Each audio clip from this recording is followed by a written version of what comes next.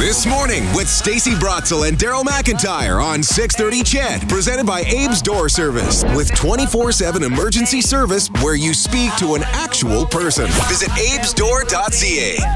A little gambling is fun when you're with me.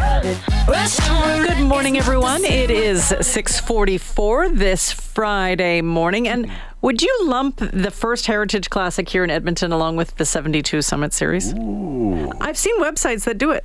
I would say no, because it's not on a national scale. Locally, maybe, but not quite. But wouldn't you call the Heritage Classic maybe a continental scale, because all around it affected the entire continent, the people who love hockey, right? I don't think we need to make comparisons. We can simply accept that it has its own special place in history. What do you think of that? Yes, let's do it. And to talk about the history of this game, Craig Baird from the Canadian History X podcast joins us in studio. Good morning. Craig? I got to turn your microphone on. Oh, there you go. Good morning. You're so good at this radio thing, you're going to turn your own microphone on. Where does this thing sit in history? What do you think? What is its place? Well, I think it has a very important place in our history. I wouldn't say with the Summit Series, because that was a kind of a defining moment in Canadian history for a lot of people. But I would say in terms of hockey history, it definitely ranks up there as something that really stands out and was very innovative. So who came up with this idea of an outdoor game? I know, you know, a lot of kids spent a lot of winters playing hockey on a pond somewhere. Outdoor game, who thought of it?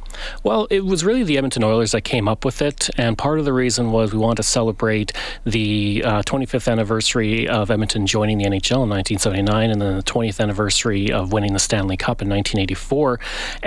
But obviously it wasn't the first outdoor game. There was one that was actually held with the Detroit Red Wings in the 1950s at a prison, and then 1991 in Las Vegas, the New York Rangers and the Los Angeles Kings played at Caesars Palace. But a regular season game had never been attempted, and so Edmonton really stood out with that.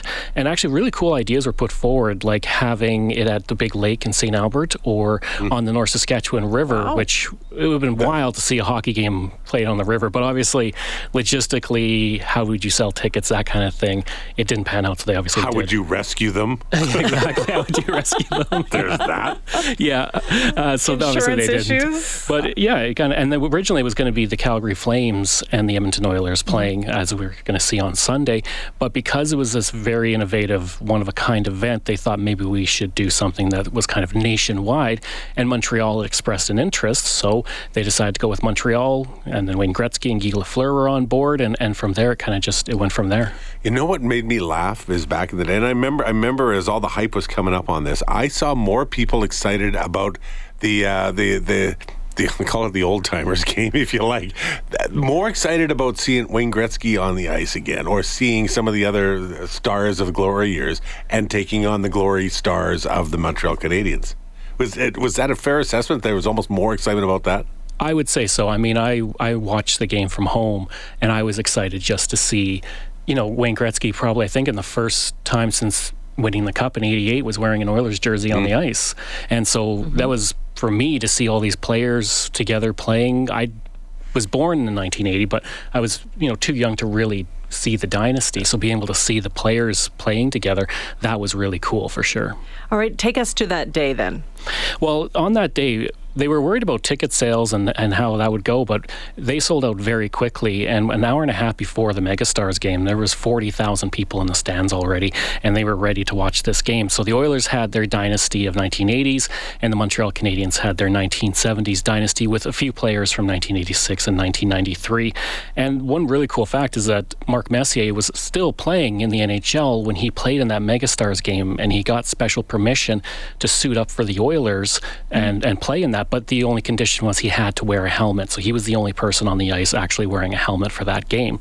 And they consisted of two 15-minute halves. And one kind of funny thing about it is when we think of the Oilers and even the Canadiens, we think of these high-scoring games. But that game ended 2-0. And the people who scored were Marty McSorley and Kenny Linsman, which is wild when you think that Gretzky was only 4 years away from retirement. Mark Messier was still playing, Yari Curry. But it was two people who generally weren't known for scoring a lot of goals who ended up scoring the 2 goals of that game. And obviously, like you said, it was a huge event that a lot of people, that was what they were there for.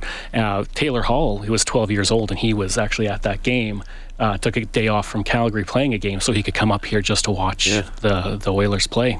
Hockey was certainly the focus point. Weather was the focal point. The weather 100%. was. There are now stories. I survived the Heritage Classic of 03, right? Oh, yeah, minus 30. I mean, I watched from home, so it was nice and warm, but I remember hearing that there was heaters behind the bench keeping everybody warm, and people in the stands are bundled up and sitting there for hours on end, but minus 30 degrees, I don't think anybody was expecting it to be that cold. Jose Theodore wearing a toque. That was cool. Yeah, which is now in the Hall of Fame as well, which is really cool. Yeah. The toque is? It is, yeah. And are you allowed to wear that on the ice? I think you can, because it kind of went back to the old days when goalies would wear toques, and I think it was just this really cool image from the game that I think it has happened since. Goalies will sometimes wear it kind of as an homage to it, but it was just this cool callback to the early days of hockey. That is very cool. There's so many times that you can hear old sports guys or women talking about that game and sort of the sports historians. But then you get into the Canadian History X, and now you're jumping in on this as well because it is a part of history. So I guess it's trying to figure out the perspective of where it sits in our national history. Well, I think in terms of our national history, it's this way to look back at how hockey used to be played. I mean, people growing up before, especially minor hockey, they were learning to play on ponds and outside, or Wayne Gretzky in his backyard rink. So in terms of that and what it started, the NHL was very much not super in favor of this game because they were worried about being embarrassed and it wasn't going to go well. And now they, at least in my opinion, are like almost going overboard with their amount of outdoor games that they play.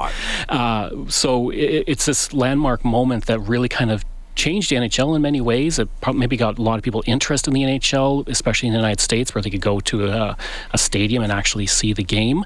And in terms of like ranking where it was in kind of Canadian history and where it stands out, I wouldn't put it up at like the Canada Cup in 87 or the 1972 Summit Series, but I would say definitely probably in the top 5, top 10 hockey events in Canadian history, without a doubt. Wow. Nationally, here, woo, we're number 1. Love that. We're running out of time, but any other quick behind-the-scenes little things, little tidbits that we can, while we're sitting waiting for the game to start, we can talk to our seatmates about? Well, in the NHL game, the Canadiens won 4-3. Steve Stais had 3 points with a goal and 2 assists, and the game actually still ranks 16th among NHL games in terms of attendance, and is still the number 1 game in Canadian history, at least played in Canada outdoors. And yeah, it was just this big event, and obviously one really funny thing is that Sean Majumber, member of this hour's 22 Minutes, snuck on to get his picture taken with the group on the ice, which was just kind of a cool little tidbit at the end of the whole thing. Like the team photo, and he sneaks in. Did he get tackled by security? No, he got it in the picture. We got in a little bit of trouble. Got it. All right, perfect. And no, we didn't need to go into the streaker. Everyone remembers about the streaker, right? No, you just reminded me. Actually, I forgot about it. Craig Baird, thanks for coming in. I really appreciate your knowledge. Host of Canadian History X and From Justin to John podcasts.